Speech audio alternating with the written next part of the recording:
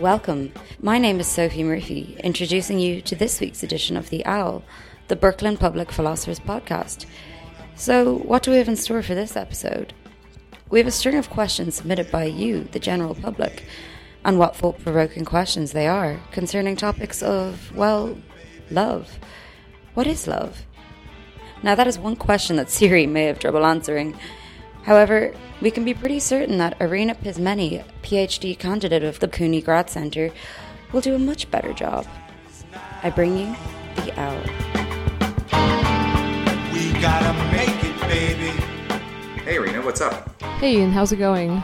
It's going very well. I'm so glad you could do this. So, before we get to the questions that were submitted by our listeners, I thought we would talk a little bit about what got you into thinking philosophically about love. So, what are the questions about love that interest you the most philosophically, and how did you kind of find your way to them? So, the way I came into philosophy of romantic love is by reading a few books on the topic and finding myself essentially disappointed.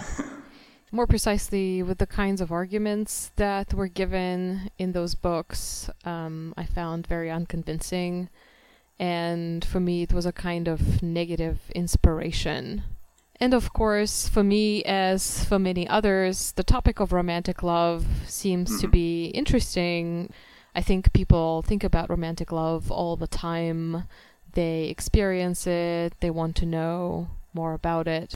People feel romantic love. They seek it. And so romantic love is something that people want to know more about. And so for me, these two reasons, mainly sort of the disappointment with the philosophical literature that I found on the topic, as well as the very fact that romantic love is something that people are very interested in, is what brought me to the topic of romantic love. Also in philosophy, I think for the large part, the topic of romantic love itself has been neglected for a long time. And so people, 10, 20 years ago haven't really been writing about it. But now it certainly has become much more popular.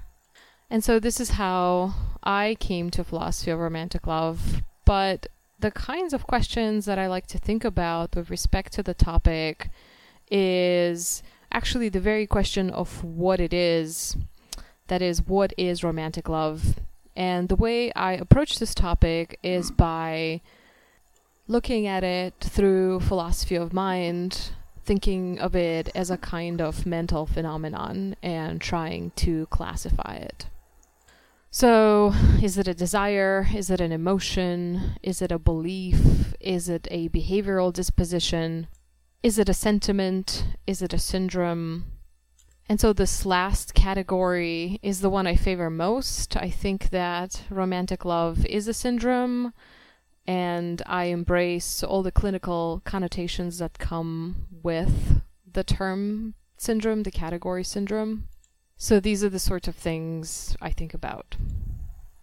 Yeah, the Hathaway question, I've heard this called the what is love question, and it's interesting too to hear that you were sort of motivated to write about this or think about this more by reading stuff that kind of wasn't working for you, or that you didn't like very much.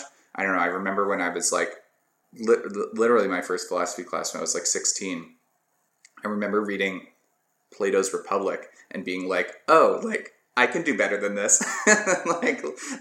This is no good. It's some smart ass 16-year-old oh yeah, sure, philosophy is great, I'm smarter than Plato, I can whatever. So I wonder whether that's a pattern across other philosophers. I'm not the only one.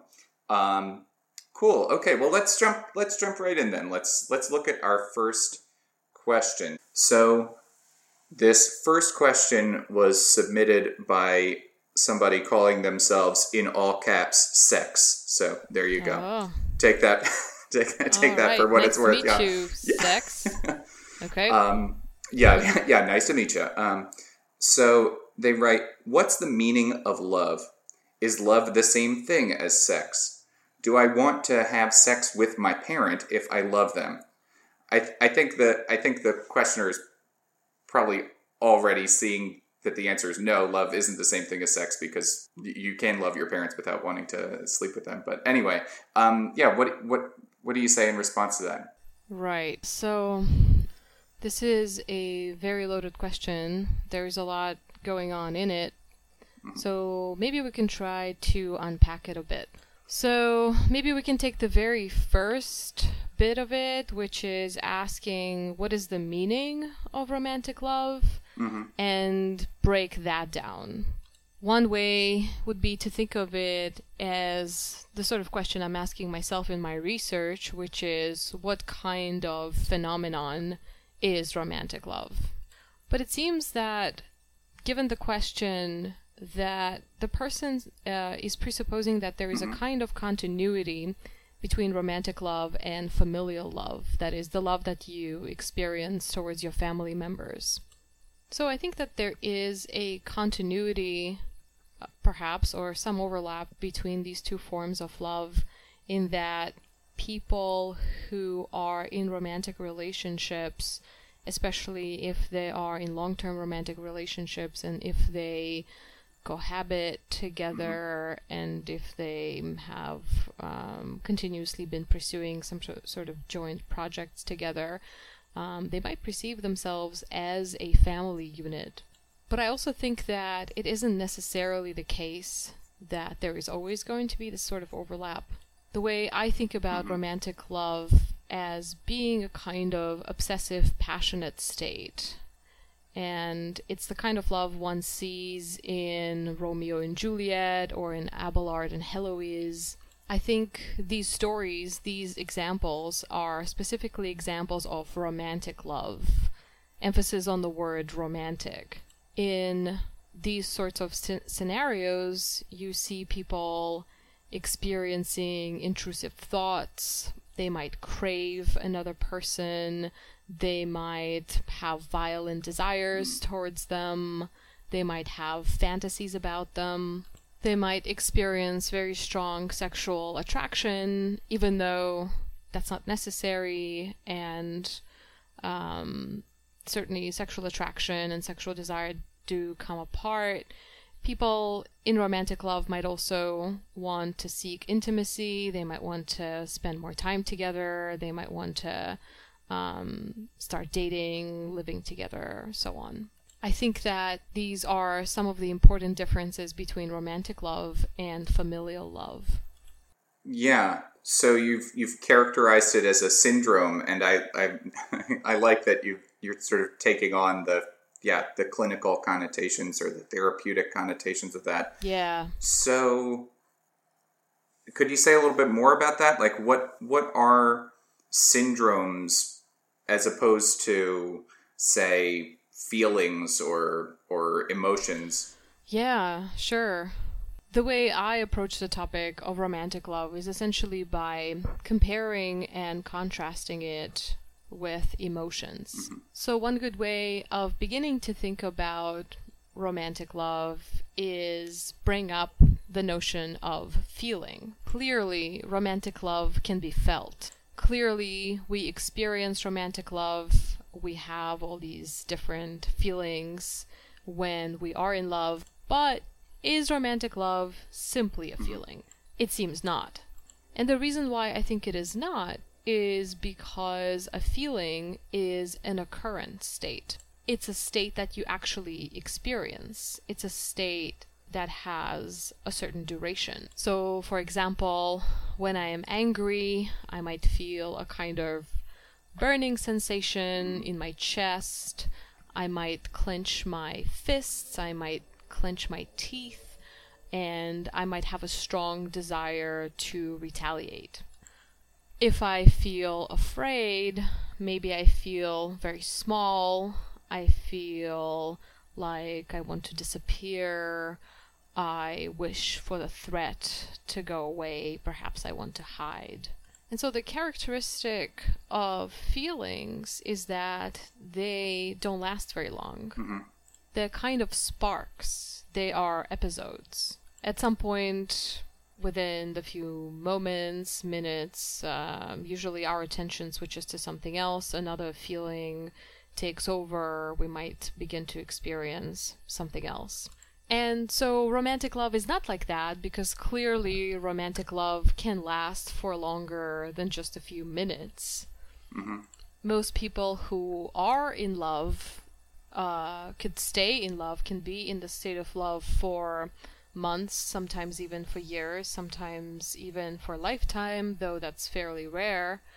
But just because the feeling isn't there 24/7 doesn't mean that one isn't in love. Of course, there is a connection to be drawn between emotions and feelings, because emotions manifest themselves through feelings. It's not that emotions are reducible to feelings. They're not just feelings. Rather, they are complex physiological and psychological states. But one aspect of an emotion is this phenomenological component, the feeling component, the fact that there is something it is like to experience anger, or to experience fear, or to experience sadness. But when it comes to explaining the feelings that these emotions have, the phenomenological profile of any given emotion, I think, is fairly limited when it is compared to romantic love. Mm-hmm. So, for example, if I am angry, again, I might feel a kind of burning sensation. I might feel particularly awake, determined. My attention might concentrate on my offender, and so on. But when it comes to romantic love, it seems that it involves just such a rich variety of feelings. Because, for example, when I am in love, I might be very sad when I part with my beloved. I might be very happy when I see them next. I feel cozy when I snuggle with them on the couch watching Netflix. I might feel that I am elated and excited when I spend good quality time with them. I might feel very passionate when I am about to make love to them. So given this variety of feelings, these feelings of love, it seems that the psychological profile of love doesn't really fit neatly into the category of emotion. And it seems to me really that there is absolutely no limit to the kinds of emotional states through which romantic love can manifest itself. That is, I want to say that even hatred could be a manifestation of romantic love.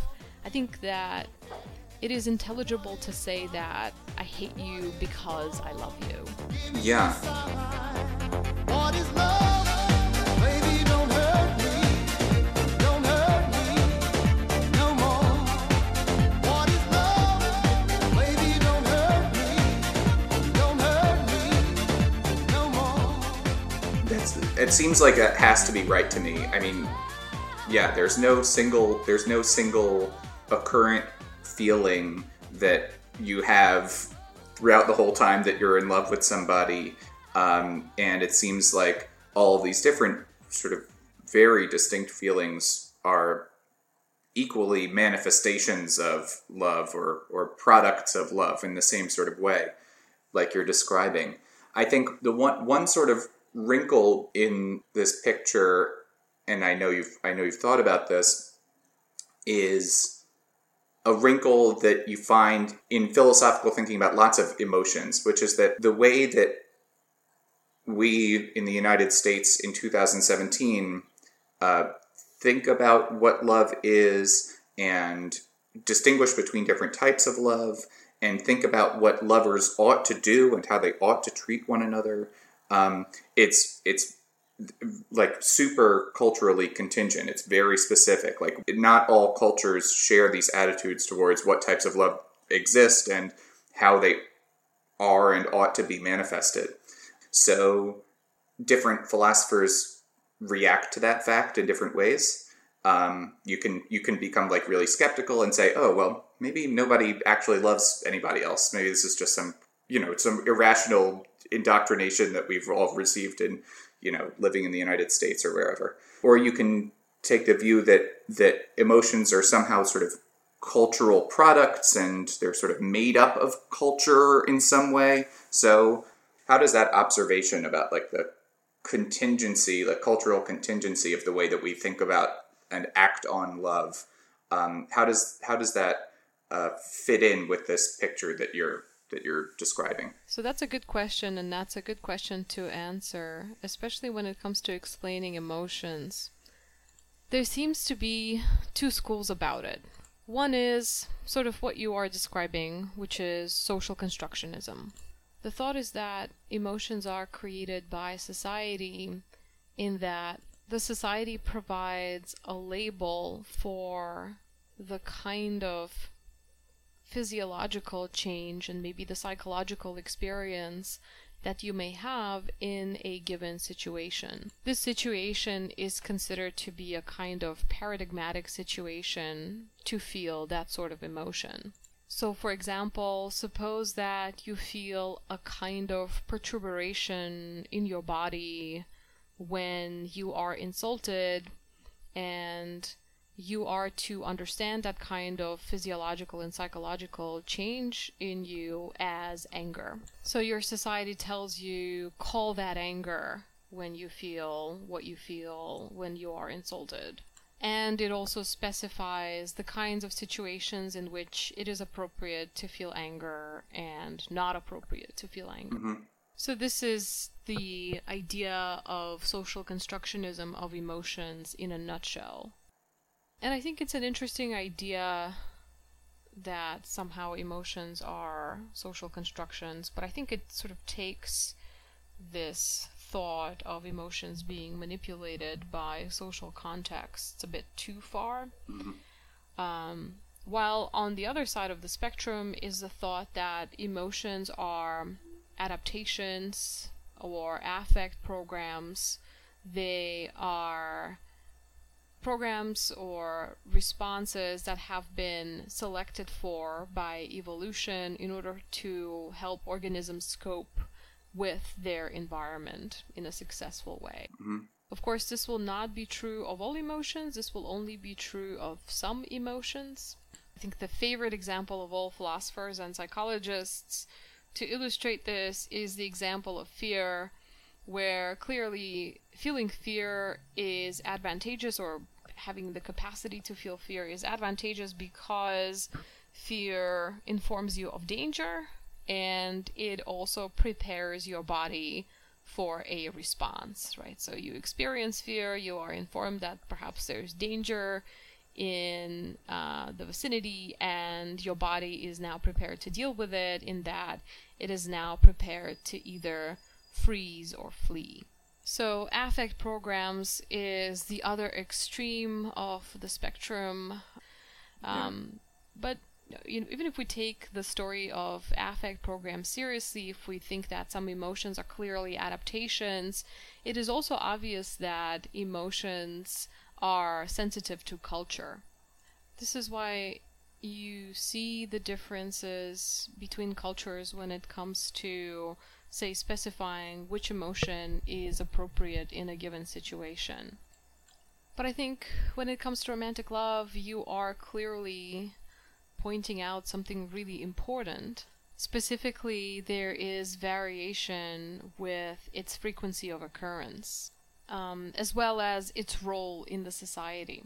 When you think about romantic love in our society, in Western cultures, it is perceived to be one of the most important emotions, or phenomenon, I should say, and it is conceived of as being the main basis for marriage. This seems to be the main reason why people get married, or at least supposed to get married to one another. So we think of it as a basis for a larger project of building your life together, having a life partner, having some sort of couple, being part of a couple.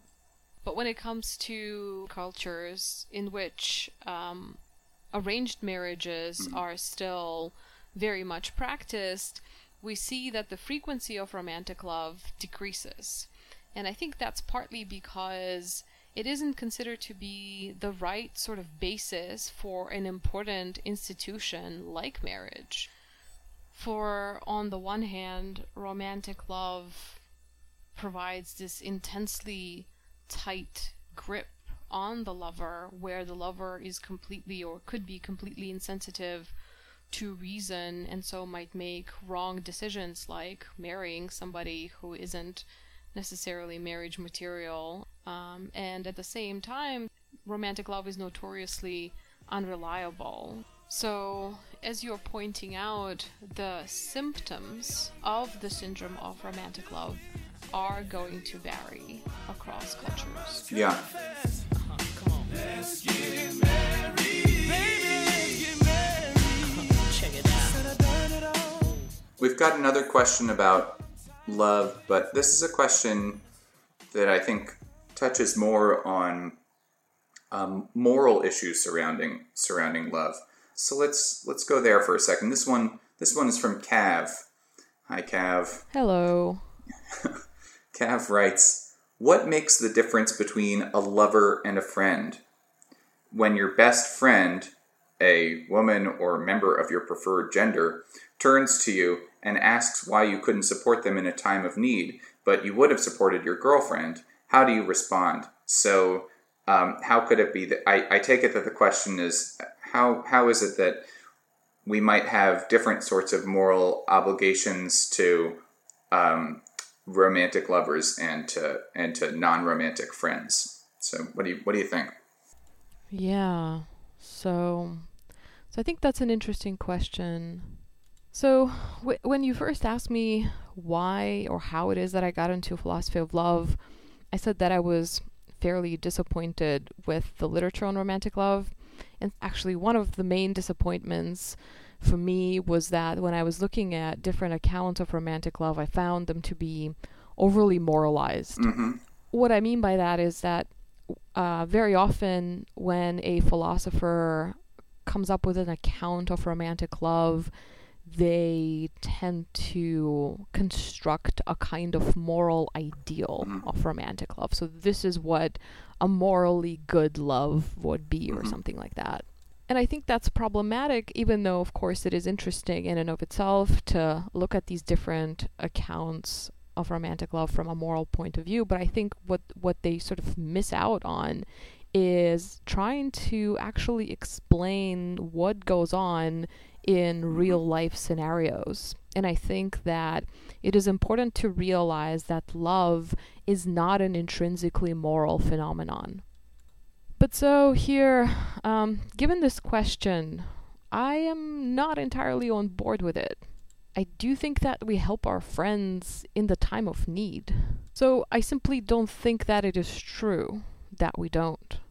But anyway, I've tried to come up with possible ways of motivating this idea that perhaps here is why we don't think that we should help our friends in the time of need, or we take care financially of our friends in the time of need, but we do our lovers. So first, maybe the difference between friends and lovers is the amount of autonomy, or the level of autonomy that is maintained between friends and between lovers.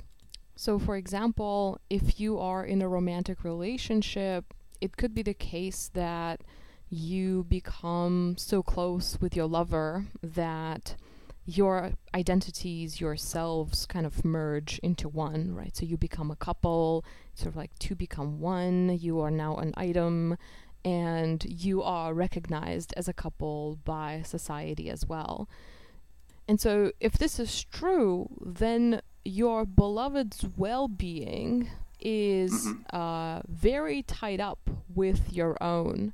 And so when you care for your beloved in the time of need, then it's almost as if you're caring for yourself, right? Because you really don't distinguish anymore between your own interests and your own goals and your own well-being and the interests and goals and the well-being of your beloved. On the other hand, when it comes to friendships, it seems that perhaps we maintain a greater level of independence and a greater level of autonomy for ourselves, even when we have best friends. But I think you could probably come up with counterexamples here. Maybe this sort of friendship is very, very intimate. Maybe you really are integrated into one another in this very significant way. So it's not clear to me that this is this holds up. But I don't really want to say anything about moral obligations. I don't think that you have moral obligations or moral obligation to take care of your beloved. I think that you have very strong reasons to take care of your beloved, perhaps because, well, you love them. So I think here love serves as a reason for your then taking care of them because they matter to you. But I think by the same token, you could make a very similar argument about friendships, right? So I care for my friend and I have therefore a very strong reason to help them. So I think that this may be one way to try to make sense of why it is people think that it is appropriate to take care of your lovers, but not. The same demands do not exist when it comes to taking care of friends. But I don't really see how that might actually be justified. So here's a second way I think we could try to do that. The second way would be to say that in addition to the integration of the two selves into one whole, you are so involved with your lover that you have now decided to participate in multiple shared projects together. So for example, maybe you're already living together and maybe you're planning your future. Maybe you want to, I don't know, get married and have kids in the future. And so because you have a number of shared plans that are forward-looking, you're now helping each other, supporting each other in trying to carry out these plans that you have come up with. And, you know, doing that requires of you at the moment to take care of your lover. Perhaps at a later time, your lover will take care of you. So maybe the kinds of shared projects that lovers participate in are different from the kinds of shared projects that friends participate in. And maybe that's what might serve as a justification for taking care of your lover, but not of your friend. Again, I don't think this really works because there are so many cases where friends do participate in joint projects together, like maybe they want to start a business together, they're going to make cupcakes now, or they are starting a startup or something like that. So there again, it seems like you could also have a long-term investment in a shared project with your friend, and so perhaps then in the time of need that your friend experiences, you would also help them. So there are different accounts of where what philosophers call special obligations come from. So a lot of philosophers believe, and I think most people believe, that different types of relationships that you can have with a person carry different sorts of special obligations. So people have special obligations to their children that they don't have to their neighbors, and they have obligations to their neighbors that they don't have to strangers, and they have obligations to their lovers that da-da-da-da. I think you've given a good reasons to think that possible justifications for thinking that we have really sui generis, really distinctive types of special obligations to romantic lovers won't work. Maybe I'll try one other one. I'm playing devil's advocate here. I don't actually believe this, but I'll try one other account of why we might have different special obligations to lovers and to friends. So Simon Keller has this good paper about filial obligations, about children's obligations to their parents. And he goes through a bunch of different sort of possible accounts of why children might have special obligations to their parents and what those special obligations might be. and finds them wanting. But the one that he settles on is what he calls the special goods theory. And the idea of the theory is that children can provide goods for their parents, at least when they have a basically healthy, basically functional relationship with them, that other people just can't provide. He gives the example of visiting your parents for Christmas. Nobody else can give your parents the good of having their children visit them for Christmas. We don't always have to sort of put down everything that we're otherwise doing in order to provide these special goods to our parents, but, you know, our parents have a sort of special claim on us to provide these special goods. And maybe we don't always do it, but, you know, they have a special claim on us that other people don't have. We're talking about romantic love. We're not talking about, but sort of all the reasons to believe a special goods theory of special obligations in the filial domain seem to carry over into the romantic domain. So, like, there are special goods that I can provide my romantic partner that other people can't. Sex, cuddling, which is just like not appropriate in 2017 for most friends. You know, I mean, maybe you can cuddle some of your friends. Depends on what sorts of friends you have, I guess. Maybe some sorts of financial things that I can provide. I don't know. There are different sorts of goods that, given where we're situated in 2017 in the United States, we can provide only to our lovers that we can't provide to other people. And so maybe our lovers have a sort of special claim on us to provide those goods. So, like, sex might be a good that if I'm in a monogamous relationship, sex might be a good that only I can provide for my romantic partner. That doesn't mean I have to, like, drop everything I'm doing whenever my romantic partner wants to do it, and then just, like, you know, immediately have sex. That's not that's not the way morality works.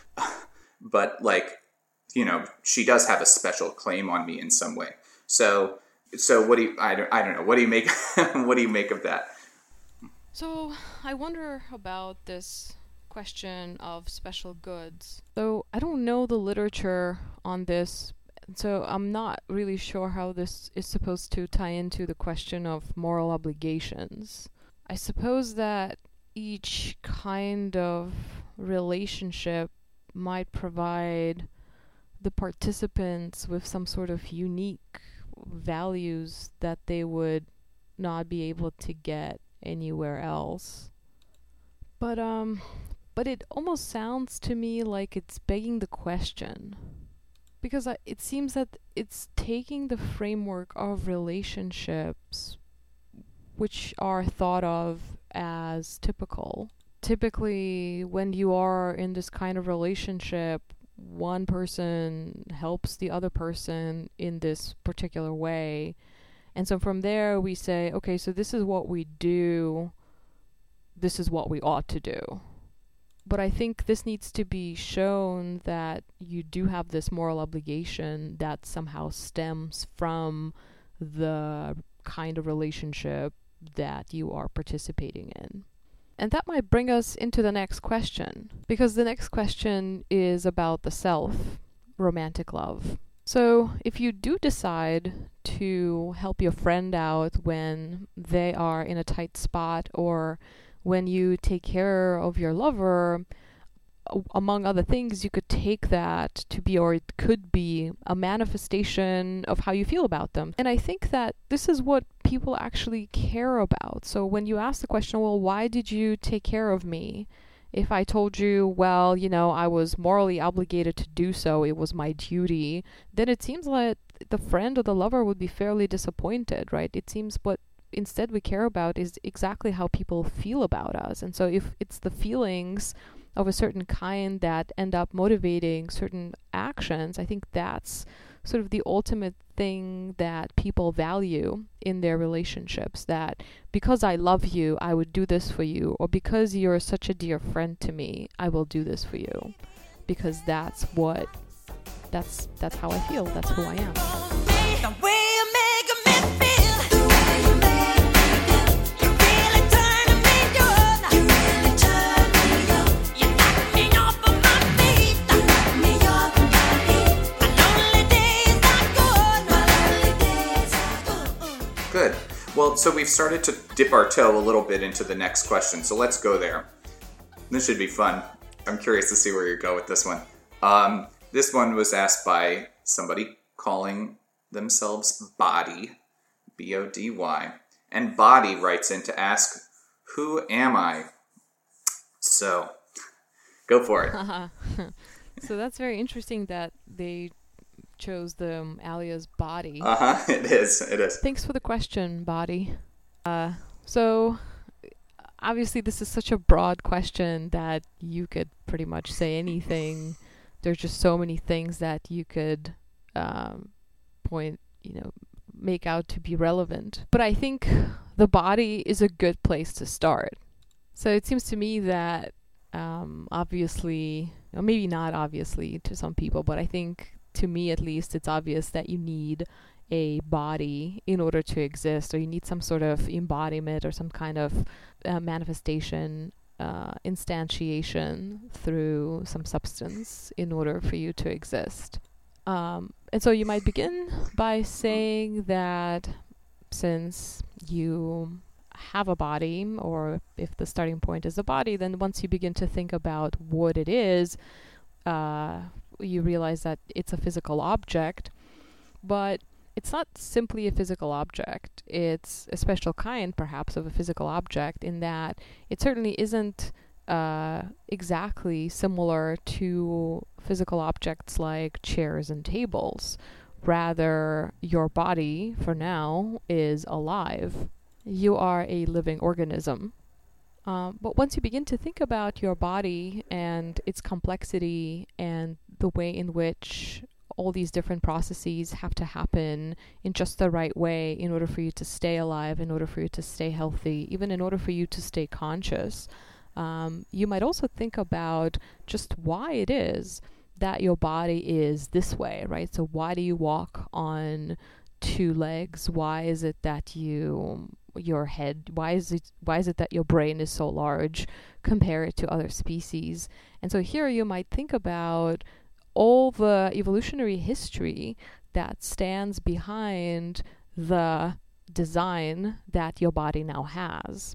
And it is pretty amazing to think about that this physical object, this living organism that is preceded by billions of years, millions of years of existence and of mutations and of evolution, that this body here and now today can ask itself a question, who am I?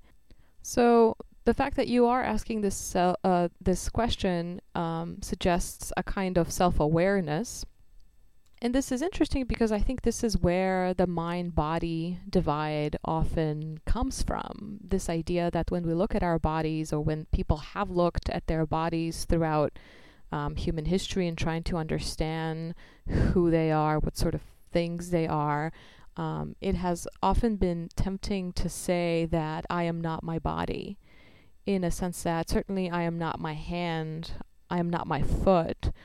Am I my brain processes? Am I somehow the sum total of all the different processes that go inside my body, where the brain functions of certain kind play a crucial role?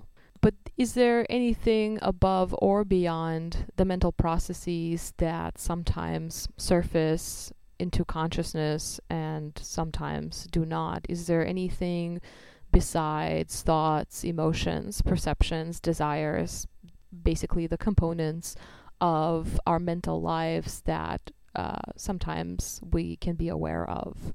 Famously, David Hume, a Scottish philosopher of 18th century, said no, there isn't anything above or beyond these mental goings-on. There is no self.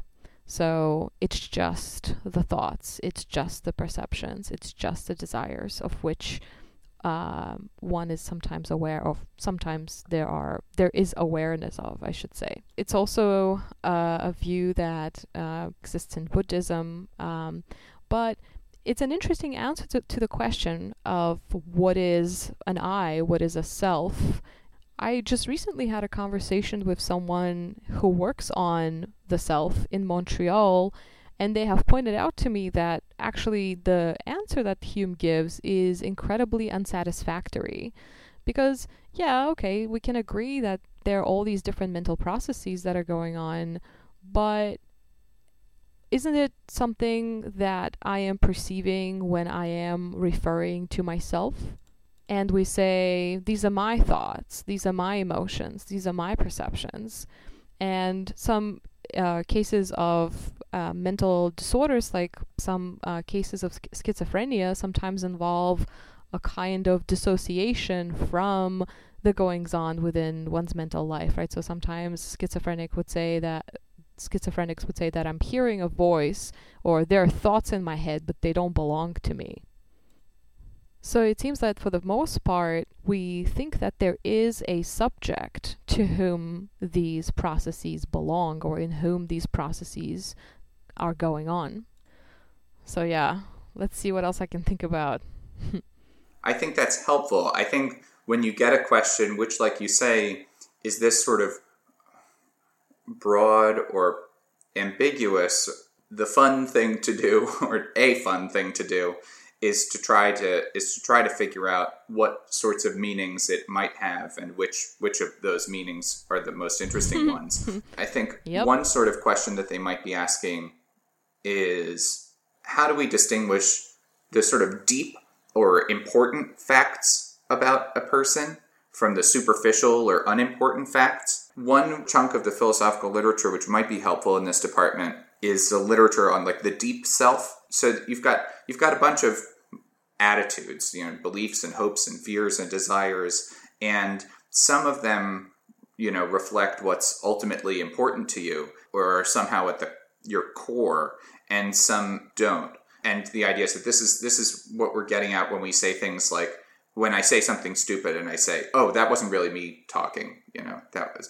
And different philosophers have tried to explain this in different ways. So Harry Frankfurt, distinguishes between desires that you want to have and desires that you don't want to have. So maybe I'm a drug addict, but I don't want to be a drug addict. And so I want another hit, but I don't want to want another hit. So maybe what your deep self desires are those desires that you want to have. Peter Railton is another philosopher who's helpful here. Like, there are things that you like believe or hope or fear or doubt. It gets a little complicated, but roughly, to ignore some of the wrinkles here, roughly, if you were a better informed, more rational person, you wouldn't believe or want or hope or fear or doubt those things. So the deep self things are the things that the more informed version of yourself would have too. Chandra Tripada is a good philosopher on this topic, who distinguishes between like the deep self stuff is like the stuff that you care about, where caring is something that's like a richer relationship or a richer sort of attitude than just sort of wanting something. Anyway, so I'm throwing these all out there for body because I think these are all sort of different distinctions that might capture that difference between, what's really important to you and what isn't. Do you have a view about all this deep self stuff that philosophers sometimes like to talk about? I think for me, in this context, a more interesting question is a question about authenticity. Mm-hmm. Because I think that when you think about the deep self, you think of the self as being your project. If a self is a kind of project where you create yourself, you get closer to authenticity by making yourself okay with who you are, or just really accepting and endorsing the qualities that you have. Maybe you're happy to endorse 50 or 80%, I don't know, of yourself. I don't know where you draw the line, but yeah. Hard to quantify, for the most but part, you are happy with the kind of person that you are. But then, of course, there's this other worry, which is the worry of the bias, the fact that we tend to inflate the positive qualities that we have. We tend to over-idealize ourselves, right? So it's really important to not lie to yourself, to not deceive yourself, to not think of yourself that you are just amazing from the beginning. maybe there's something similar to the Dunning-Kruger illusion going on when we do this sort of self-assessment. That's why I think, if you take the project of self-creation seriously, and I think here we've totally entered a kind of existentialist domain, it's important to perhaps first outline just the kind of person that you are, and then ask yourself a question of the sort of person you would like to be, right? So outline some places where you could see yourself be made better. Yeah, and I think you're right to point to the kind of epistemological problems that you have here. I think because our thinking about ourselves is delusional in all sorts of ways, or prone to all sorts of biases. There is some recent work from Josh Knobe and Hagop Sarkisian and a few other people and their colleagues, finding that people tend to believe that deep down everybody is better than they are on the surface, and the true self, the deep self, is always morally superior to the superficial self. So maybe there's something sort of intrinsically moral about this concept of the deep self.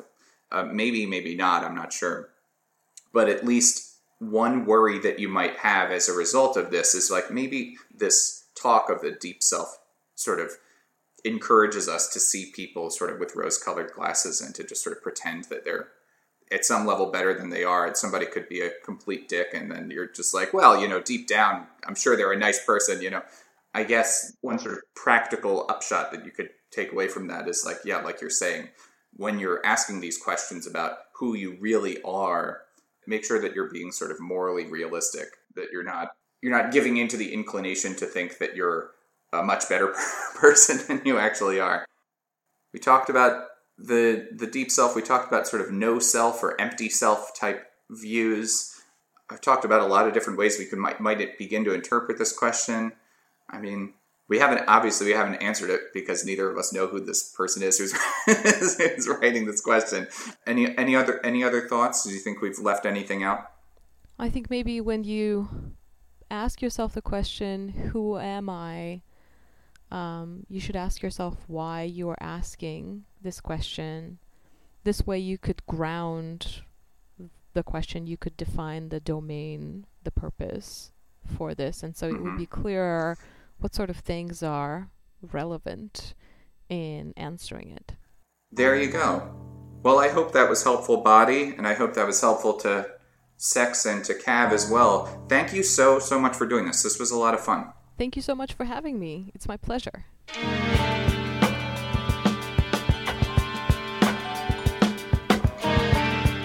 I'm afraid that's all we have time for here at Brooklyn Public Philosophers. Who am I? Well, I knew I was Sophie at the start of the show.